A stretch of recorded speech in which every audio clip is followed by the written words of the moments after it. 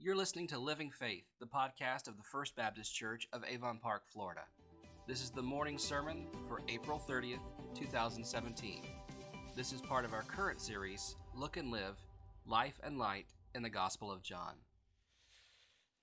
Isn't it wonderful to be able to come and to sing praises to the great God that we are here to adore and worship? I try to remind people often, you can't do this sitting at home on a Sunday or on the golf course or the shopping mall or just sitting around doing whatever. Nature's beautiful. God's creation is beautiful. And I love a sunset and a sunrise just as much as anybody else. But you can't do what we've just done alone in nature. It's wonderful when the body of Christ comes together to observe God's work in His people through baptism and singing the praises of who He is. And then at this point, which I think is the most important thing we could ever do, is to open up the Word of God and to hear from Him. Not from me, but open up the Word of God and to hear from Him. So open your Bible to John chapter 3.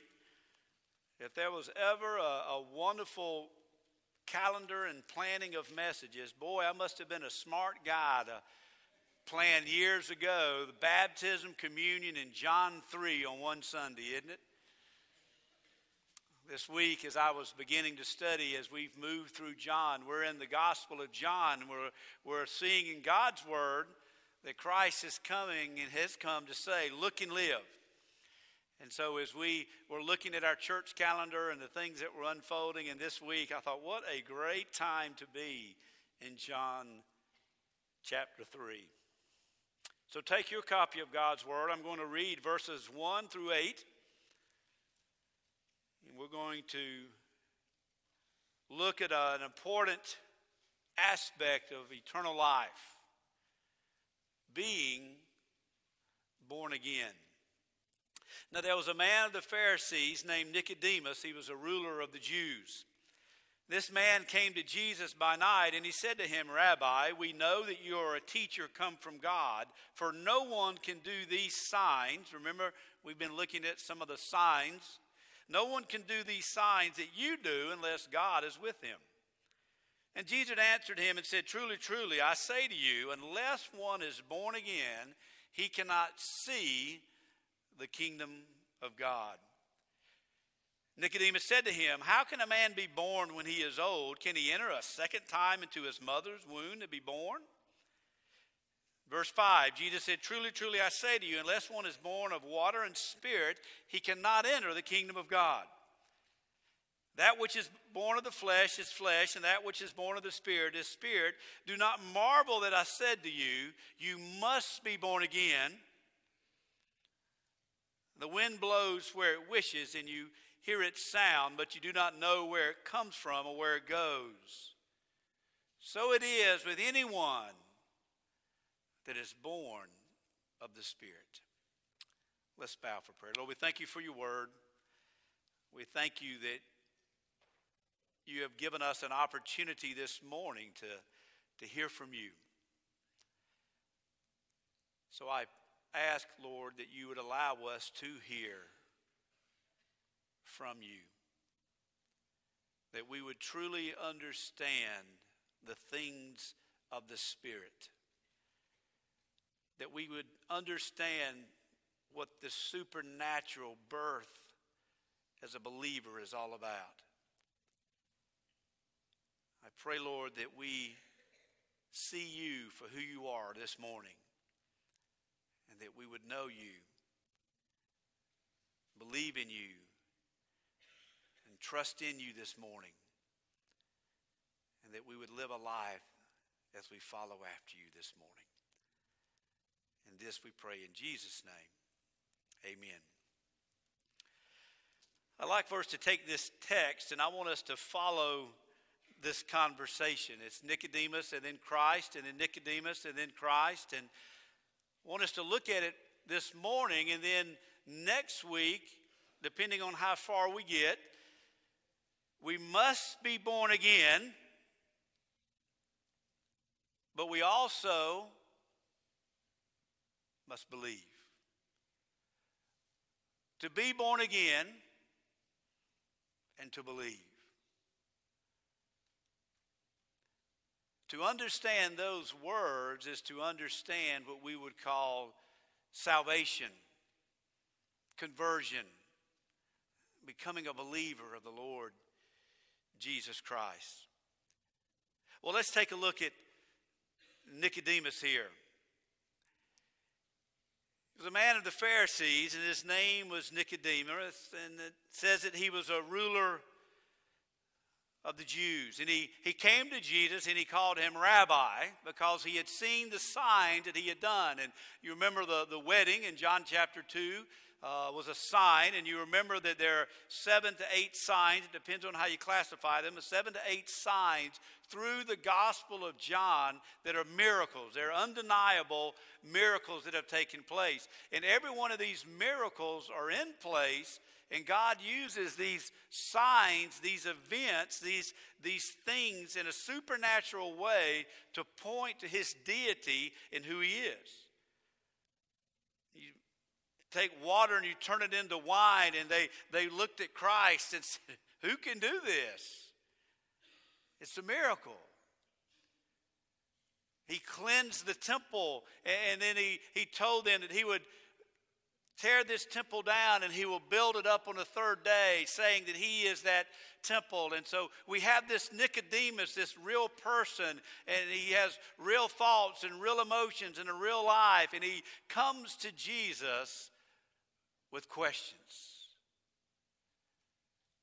We just sang a few moments ago about hearts that are hungry for the word and hungry for truth and what the gospel of Jesus Christ. So we have Nicodemus, this person, and he has questions and he has concerns. If you notice some things about Nicodemus here, he's a religious man. He's a Pharisee. He's a very religious man. He's a learned religious man. But religion's empty. Religion is man's way of getting people to God. There's not a week that goes by if I'm not willing to engage in a conversation with someone. If I'm not willing to engage in a conversation, it's not every week, but not a week goes by when I'm not willing to engage in a conversation with someone about church, and they will share with me that they don't go or don't do this or don't do that. And inevitably what comes out is, well, religion is man. I'm like, you got it. And it kind of shocks them.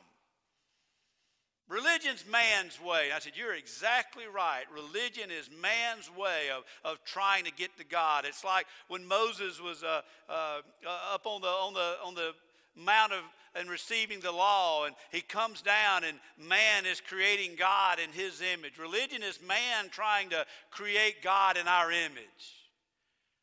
But it's void and it's empty. There may be people here in our own congregation this morning that are very religious. You're very Baptist religious. But if you've never met Jesus Christ and you don't have a personal relationship with Christ, there's that void there and that lacking there and that something's not right there. That's religion. He was educated. Nicodemus, in a Greek word, in Greek, and a religious leader in the Greek context, and that name would have been a very educated man. He would have been a smart man. He would have been a man of the world and a man of knowledge and a man of stuff. I love talking to educated younger people. You ever notice that educated, smart young people have all the answers? I'll never forget one of the funniest things I heard on a Sunday morning. I don't even know how it came up, but one of our faithful deacons years ago came up to me, and it must have been in an election year or something, and he said, I think I'm going to write in my daughter to be President of the United States. She is the smartest human being on the planet. He said, you can't tell her nothing. And at 18 and 17 and 18 and 19 years of age, they got all the answers. Then you hit 30. And you realize you're not as smart as you thought you were. You can know everything and know nothing. You can have everything and have nothing. Nicodemus was an educated, he's a religious man. He had the head knowledge. He had all these things. He was part of the Sanhedrin. He was a man of influence. He had position. He had everything you could want in a worldly standard. He was a Pharisee. He was a religious ruler in the Jews. He had influence. He had knowledge. But he was empty. Pastor, how do you know that? Why else would he be coming to Jesus wanting to know more? He was seeking something. He had seen the signs. He came at night. I don't know if we need to make a big deal out of that. We don't know. He came at night. Maybe he was afraid. Maybe he just didn't, I think he came at night. One, being a Pharisee, you wouldn't want to have an open dialogue with Jesus in daylight and in public with these things. I think he came at night. But I also think there's another reason he came at night. I think he wanted to be able to really talk to Christ. He wanted to hear what Jesus had to say, and he knew that night might have been the only time that he would have been undisturbed. I wonder how many folks are here this morning. I wonder how many of our family and friends are just like Nicodemus. They have everything. They think they have everything, but yet they're not satisfied. There's something not quite right. And they're like Nicodemus, and they're seeking. Now notice what he called Jesus. Rabbi. Why would he call him a rabbi? He's wanting to know something. He's coming and he's asking questions. And what I love about Christ, what I love about God, we don't even have to ask the question and he knows what we're thinking. Isn't that awesome? He knows what we're thinking right now. He knows when the Word of God is opened up, he knows immediately what we think about it. Do we believe it? Do we embrace it? He knows everything right now about us. He knows our struggles. He knows our worries. He knows our cares. He knows our life. He knows our upbringing. He knows everything about us. He knows it before we even ask the question. And so here we have Nicodemus. He didn't really ask a question. He just simply said, Rabbi, we know that you're a teacher from God, for no one can do these things that you do unless God is with him. Unless God is with you, these things cannot be done. And we have a response by Christ. So we go from Nicodemus, now we go to Jesus. We'll come back to Nicodemus. And only in a way that God can do, in a way that only Christ can do, he gets to the heart of the issue. He answers the question. Jesus said to him, truly, truly, you must emphatically, yes, I say to you, unless one is what? Born again, you cannot see the kingdom of God. Notice with these words, truly, truly, what Jesus is saying. What Jesus is about to say, when we think about being born again, it is totally necessary. What Christ is about to share is totally necessary. This would not have been a common way to speak in this context, to repeat themselves, unless it was absolutely necessary that you listen to it. Truly, truly, emphatically, listen to me. Unless one is born again. You almost imagine what Nicodemus is thinking. Must be born again. It is absolutely necessary. Every commentary, every word study, everything that you read on this verse in any context says the same thing. It is not born again, it is born from above. Now think about what that's saying. As Jesus introduces the topic, it is necessary, truly, truly I say, Nicodemus. I mean, Nicodemus is the picture of which is the opposition of Jesus Christ in the Gospels. A Pharisee, an educated, a man of influence, a man of stuff. And he comes to Christ, and Christ looks at him and says, listen to me. It is absolutely necessary that you are born from above. To say that it was born from above is to say you must be born again. How supernatural is it to be born again? How supernatural is it to be born from above. You want to talk about a radical statement? Jesus comes and says, you must be born again. We'll come back to this later. It's where we get the idea of regeneration. That we are new creation in Christ. That the moment that we are saved, that we become a complete new person. We're no longer dead but alive. But it is a supernatural thing that takes place. It's the idea that the second before this takes place, you are literally lost. And then your eyes are opened up to who you are and what you need in Christ. Do you remember when that happened to you?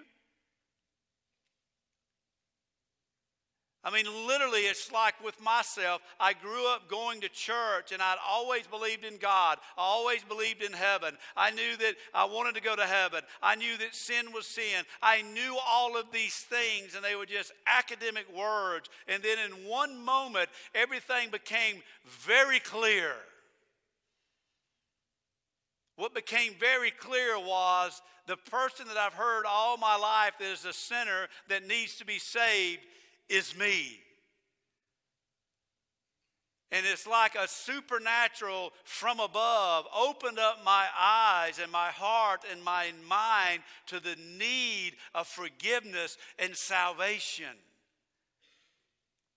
Jesus is looking at religion and the Jewish law and the covenant. And remember, he just cleaned the temple out. And all that was good in the Old Testament to point people to God and the coming of the Messiah. All that was good in the temple system, man and women and boys and girls were good about messing up God's stuff. They turned it into worship about themselves and commercialism and corruption and turned it into all of this stuff. And Jesus looked at Nicodemus and Nicodemus, I'm going to tell you, you've got to be born again, born from above. There's got to be a supernatural change take place in your life. Or you will never and cannot see the kingdom of God. The kingdom of God is the rule and the realm of God over his people. It is not a futuristic place that we are going. A way to understand that is already and not yet. When you enter into a relationship with Jesus Christ, we enter into the kingdom of God. But then one day the millennial kingdom will be established, and that is an already and a not yet. And he told Nicodemus, you cannot even conceive, you cannot even behold that there is a kingdom where God is the ruler of the lordship of Jesus Christ. You cannot even perceive the need of that until you are born again. Have you ever tried to witness to somebody that doesn't want to hear you witness to somebody? Isn't that frustrating? I used to have the lock the door mentality. If I could just get in the house and lock the door behind me, I would just tell people, I'm not leaving until you get right with God. Well, that's not very effective.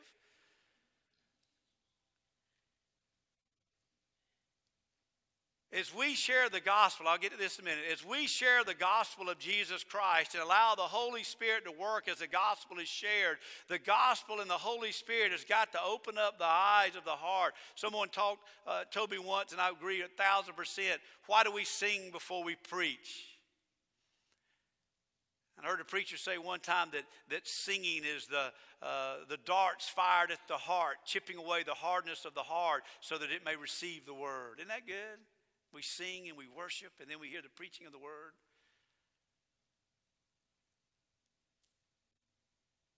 And so God begins to stir the heart and open up our eyes. Jesus says, you cannot even see the kingdom of God.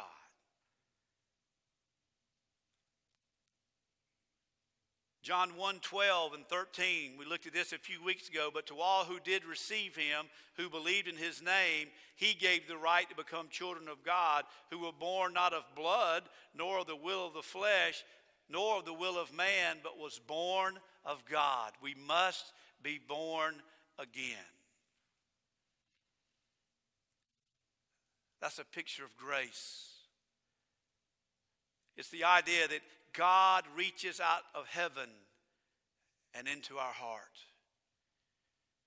It's the idea that as you sit and you hear the Word of God proclaimed and you feel the Spirit tugging at your heart and opening up your mind, that is the point where your eyes are open and your mind is open and your heart is open. You must be born again.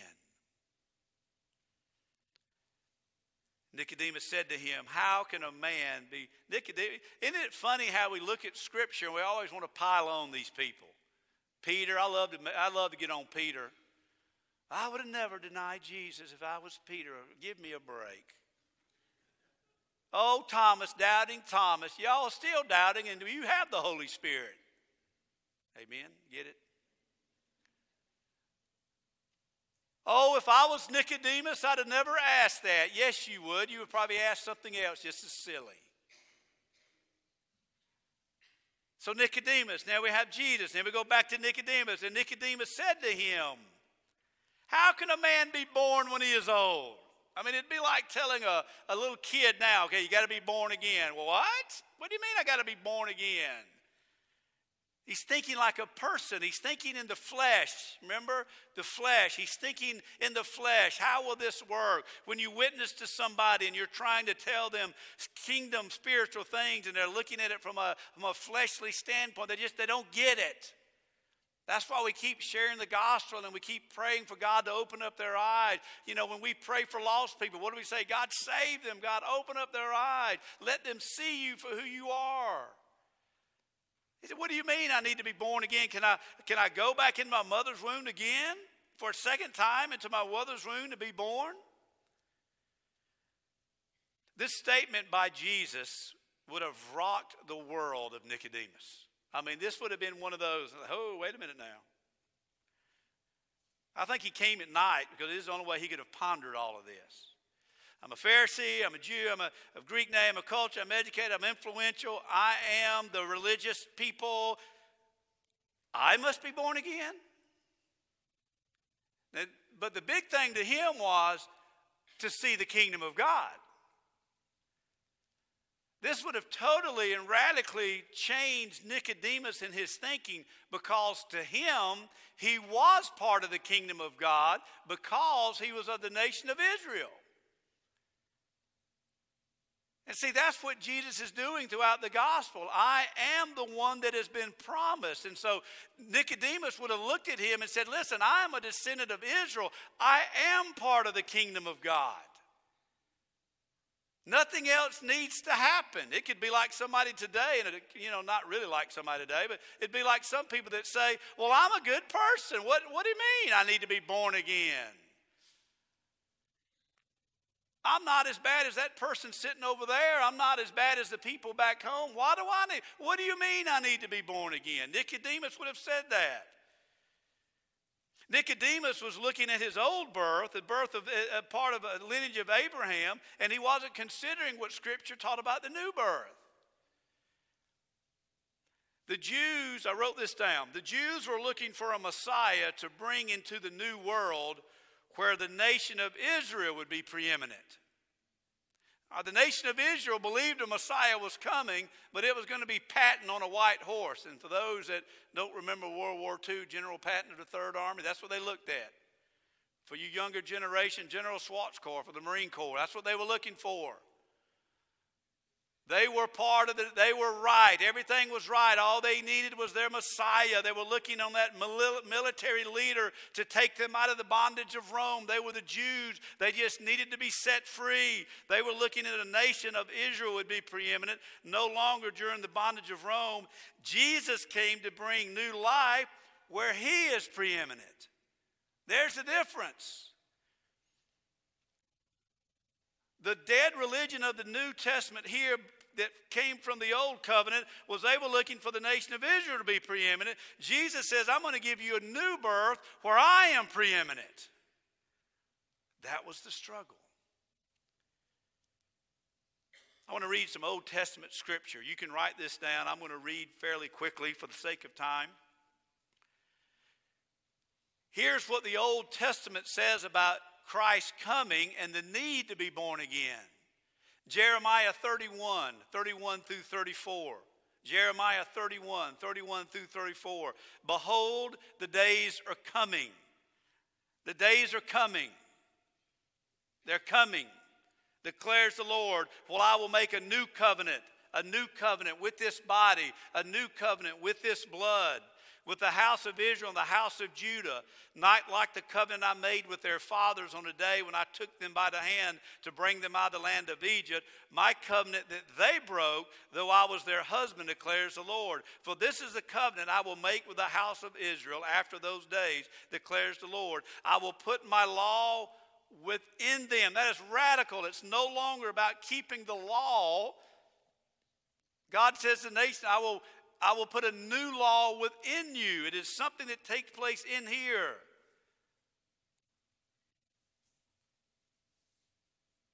It says, I will put my law within them, and I will write it on their hearts. I will be their God, and they shall be my people. No longer will each one teach his neighbor and each his brother, saying, Know the Lord, for they all know me.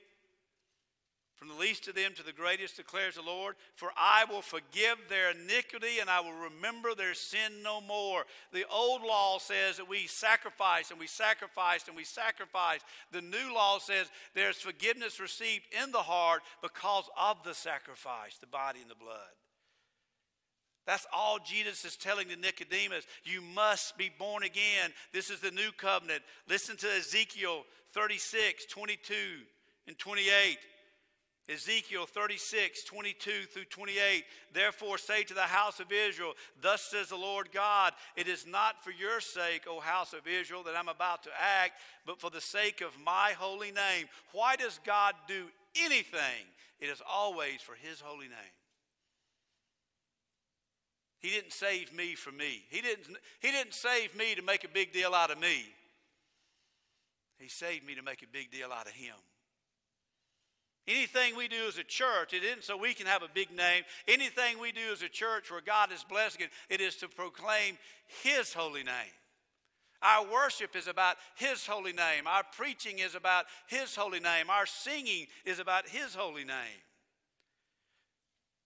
He said, But you have profaned my holy name among the nations to which you came, and I will vindicate the holiness of my great name, which is profaned against the nations, in which you have profaned among them. And the nations will know that I am the Lord, declares the Lord God, when through you I will vindicate my holiness before their eyes. They're in captivity. They have been taken for Jerusalem, and they are in Babylon waiting to return home. And Ezekiel said there's going to be a new day and a new covenant and a new relationship. Verse 24, I will take you from the nations of captivity and gather you from all the countries and bring you into your own land. There's a picture of the nation of Israel, but there's a picture of the fulfillment of our relationship with Christ through the church. There's that already, and there's that not yet. I will gather you amongst the nations. Listen to verse 25. It's important to remember this. Verse 25, Ezekiel 36. I will sprinkle clean water on you, and you shall be clean from all your uncleanness, and from all your idols I will cleanse you. What does that sound like? It sounds like a cleansing. It sounds like a born again. It sounds like a newness of life. And I will give you a new heart, and a new spirit I will put in within you. I will remove the heart of stone from your flesh, and I will give you a heart of flesh.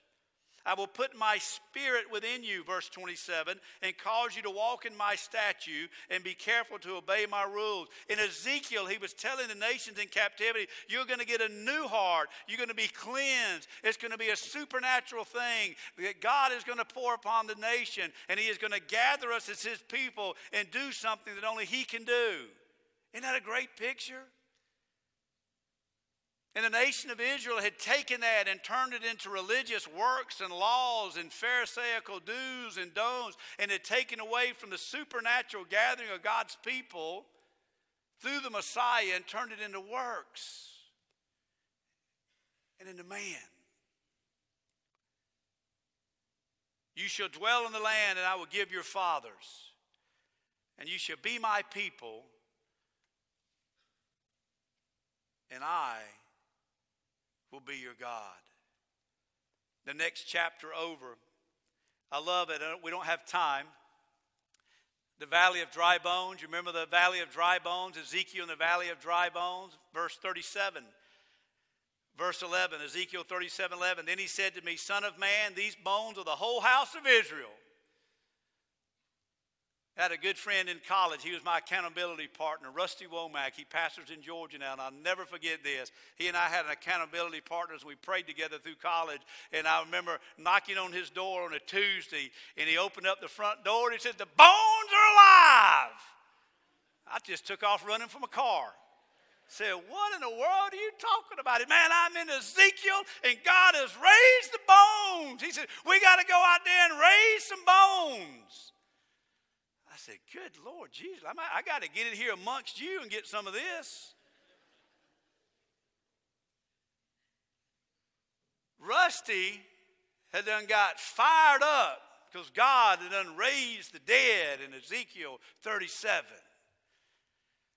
He said, we got to get out there and share the gospel so God can raise the dead.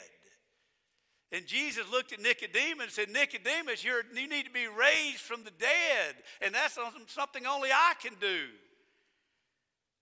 He told Ezekiel 37:12, therefore prophesy and say to them, thus says the Lord God, behold, I will open up your graves and I will raise you from your graves. He said, I'm going to raise up the dead bones. Oh, my people, and I will bring you into the land of Israel, the promise of that relationship with God in the Old Testament with Israel and in the new covenant through the blood and the body of Jesus Christ. And you should know that I am the Lord your God. When I open up your graves and I raise you from your graves, O people, I will put my spirit within you and you shall live, and I will place you in your own land. Then you shall know that I am the Lord, and I have spoken. I will do this, declares the Lord. Now you would think Nicodemus would get that. But he missed it. In Nicodemus' world, he was thinking fleshly and not spiritually. The nation of Israel had already been gathered in Nicodemus' eyes. They had been taken out of exile that Ezekiel was talking about, and they had gone back. Remember in Ezra and Nehemiah, they had built the wall. They had built the temple. They were gathered as the nation of Israel. Nicodemus, he loved his list. Check. The nation of Israel would be gathered. We have fulfilled Ezekiel.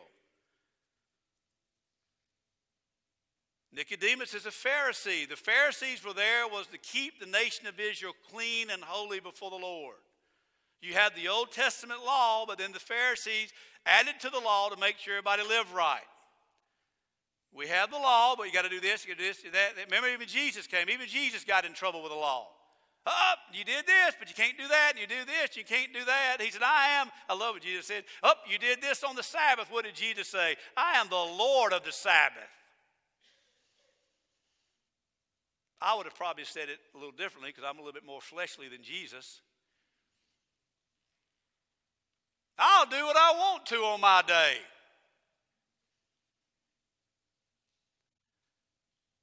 So in Nicodemus' eyes, we look at Ezekiel and the coming and the promises of the cleansing of the Spirit. Check one, we have been gathered together. We've left exile. We were exiled and now we're in Jerusalem. Check. Check two, we're going to be clean. We are clean. We have the Pharisees. They've cleaned us up. We're like a whitewashed tomb. Remember Jesus saying that? I'm clean on the outside. I'm all cleaned up. They were just waiting on the third aspect. This military ruler to come and get the nation of Israel out from under Rome. So how radical was this statement to Nicodemus when Jesus said that?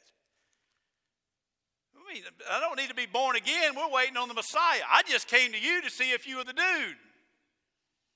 Are you it? I'll let you on a little secret. As we go through John, Nicodemus does have a heart change.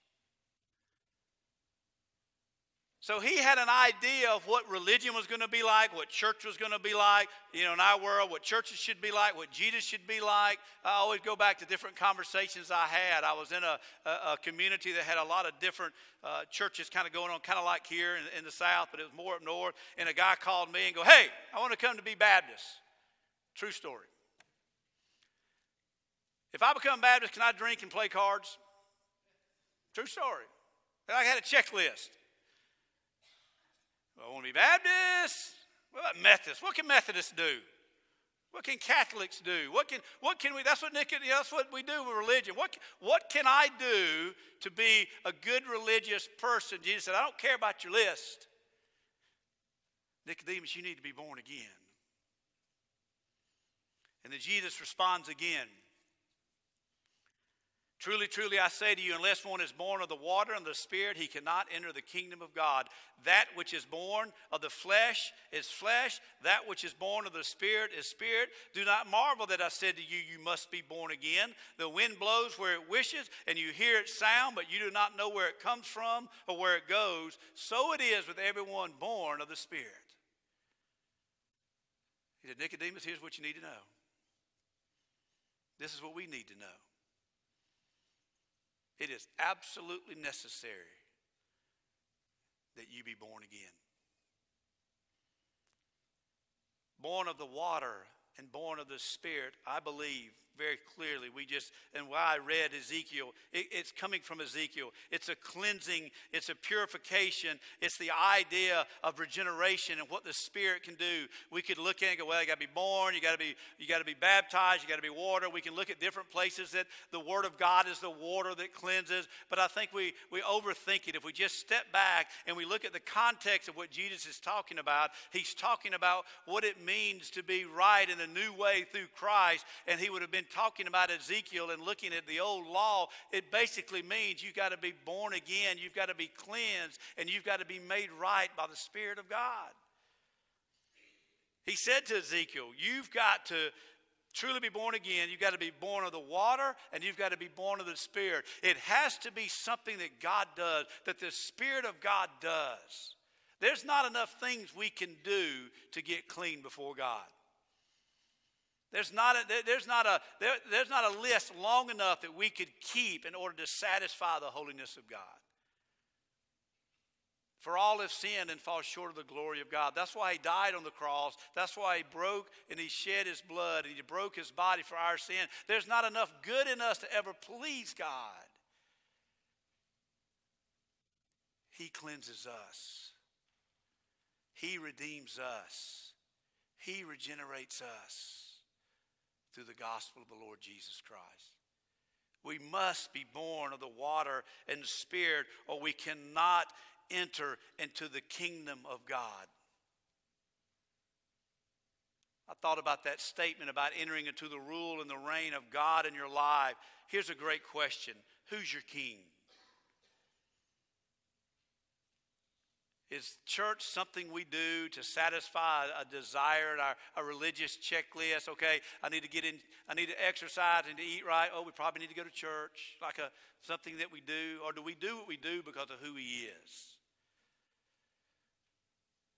There's two ways we live. Either him as the Lord of our life or him not as the Lord of our life. There's no gray area. He is either the ruler of our life or he is not the ruler of our life. He has either made us born again or we have not made us born again. We have either bowed our knee and received the body and the blood of Christ and forgiveness of sin, or we have not. Truly, truly, I say to you, you must be born of the water and of the Spirit, or you cannot enter into the kingdom of God. The flesh is flesh. We'll keep working and we'll keep striving and we'll keep falling short. We'll keep doing everything that we can do, but it will never be enough. The flesh is of the flesh, but the Spirit is of the Spirit. The wind blows where it will. You hear its sound. You do not know where it comes from. So it is with everyone that is born of the Spirit. Truly, truly, I say unto you,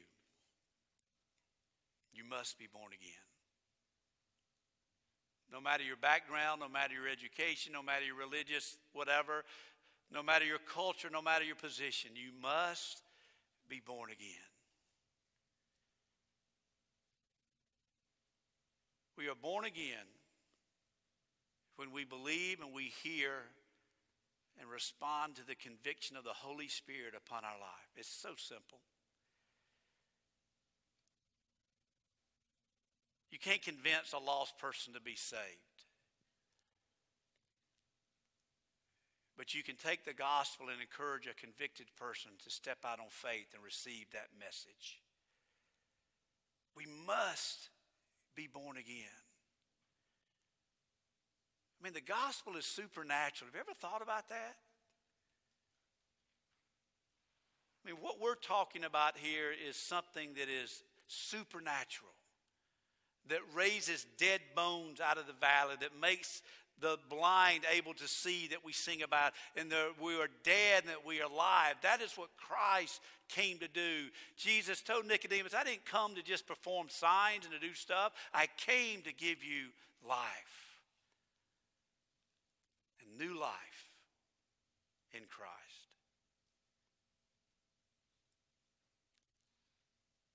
I want to encourage you to bow your heads. I'm going to ask our deacons to come as we prepare for communion. As they make their way, I'm going to lead us in a word of prayer. As our deacons come, if you are here this morning and you are a believer in the Lord Jesus Christ and you have followed through by baptism, by immersion, whether you're a member of our church or not, I want to encourage you to take part in our communion.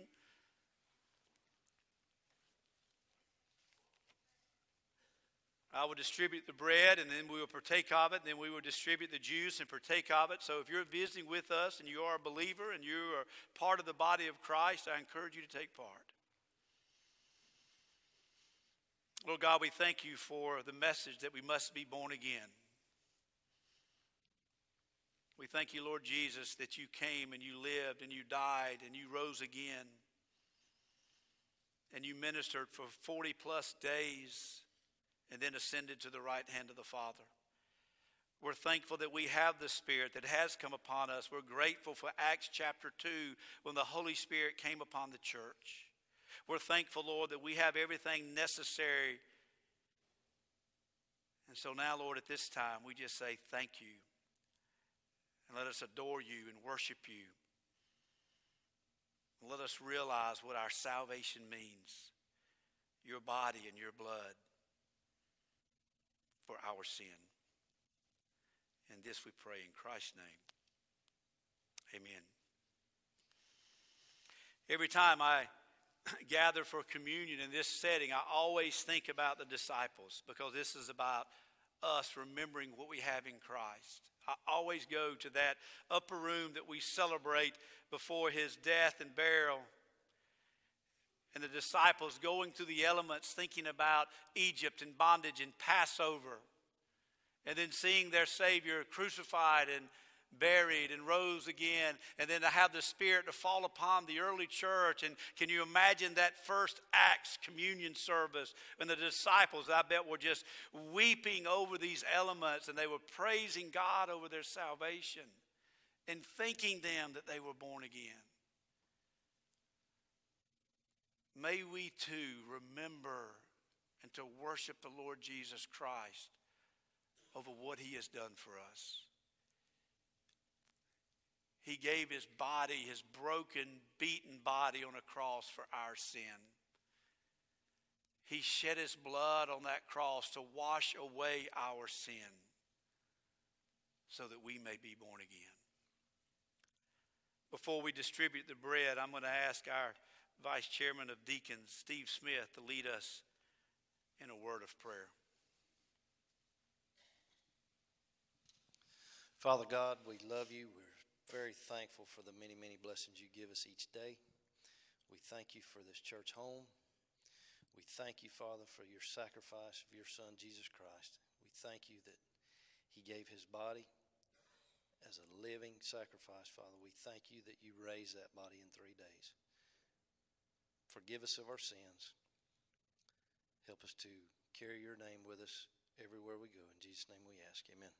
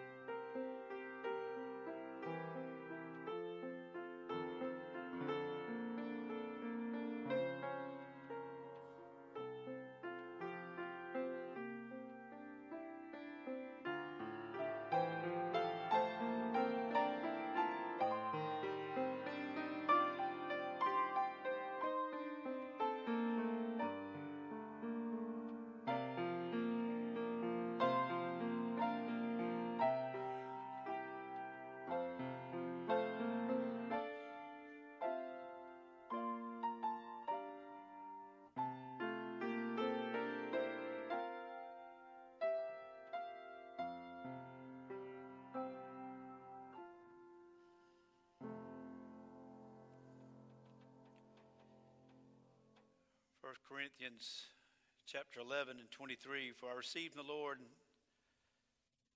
what I also delivered to you, that the Lord Jesus on that night when he was betrayed, he took bread.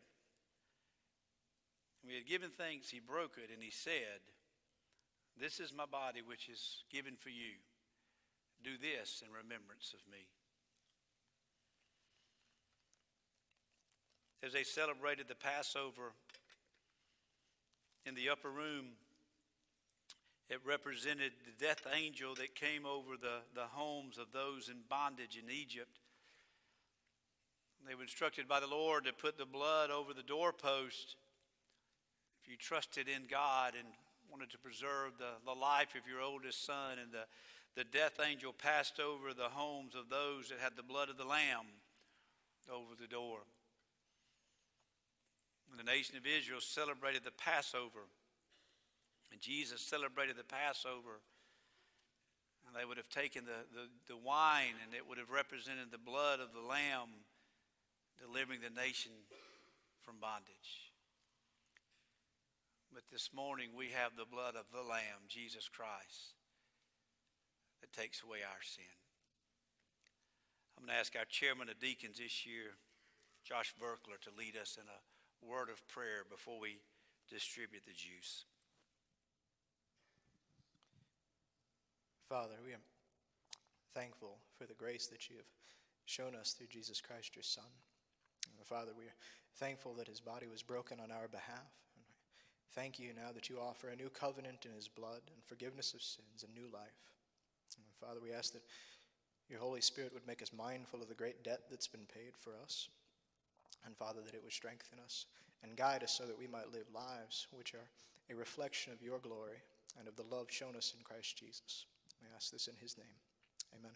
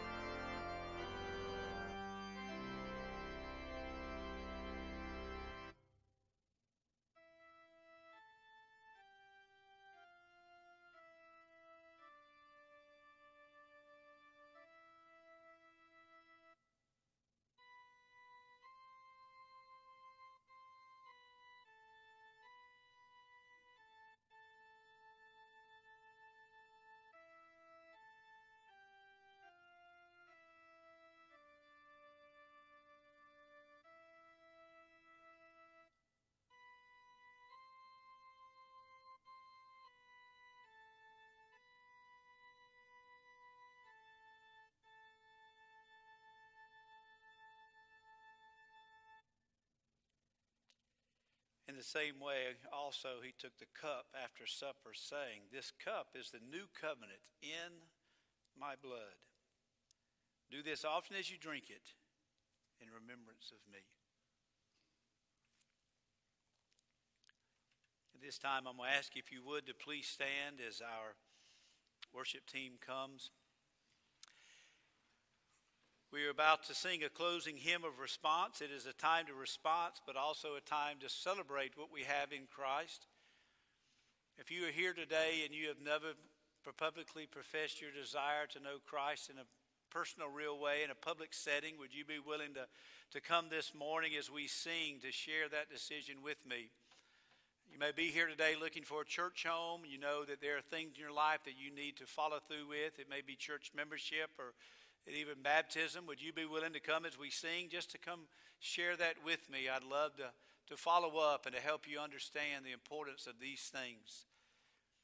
More importantly, don't leave here like Nicodemus appeared to have left, not understanding what it means to be born again. As we sing about trusting in Christ, do you trust in Christ? If you need to come and share with me, you come. As we sing, you come.